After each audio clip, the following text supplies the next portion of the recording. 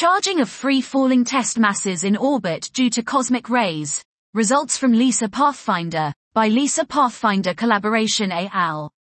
A comprehensive summary of the measurements made to characterize test mass charging due to the space environment during the LISA Pathfinder mission is presented. Measurements of the residual charge of the test mass after release by the grabbing and positioning mechanism show that the initial charge of the test masses was negative after all releases, leaving the test mass with a potential in the range -12 mV to -512 mV.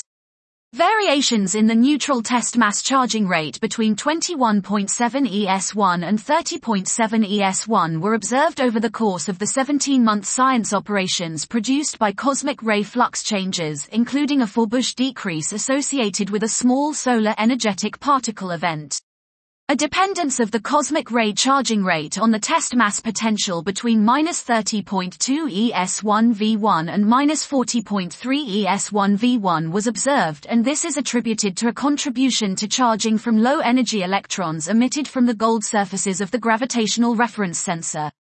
Data from the onboard particle detector show a reliable correlation with the charging rate and with other environmental monitors of the cosmic ray flux.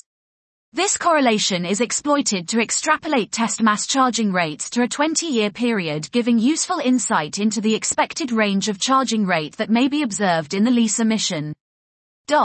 This was charging of free-falling test masses in orbit due to cosmic rays. Results from LISA Pathfinder, by LISA Pathfinder Collaboration al.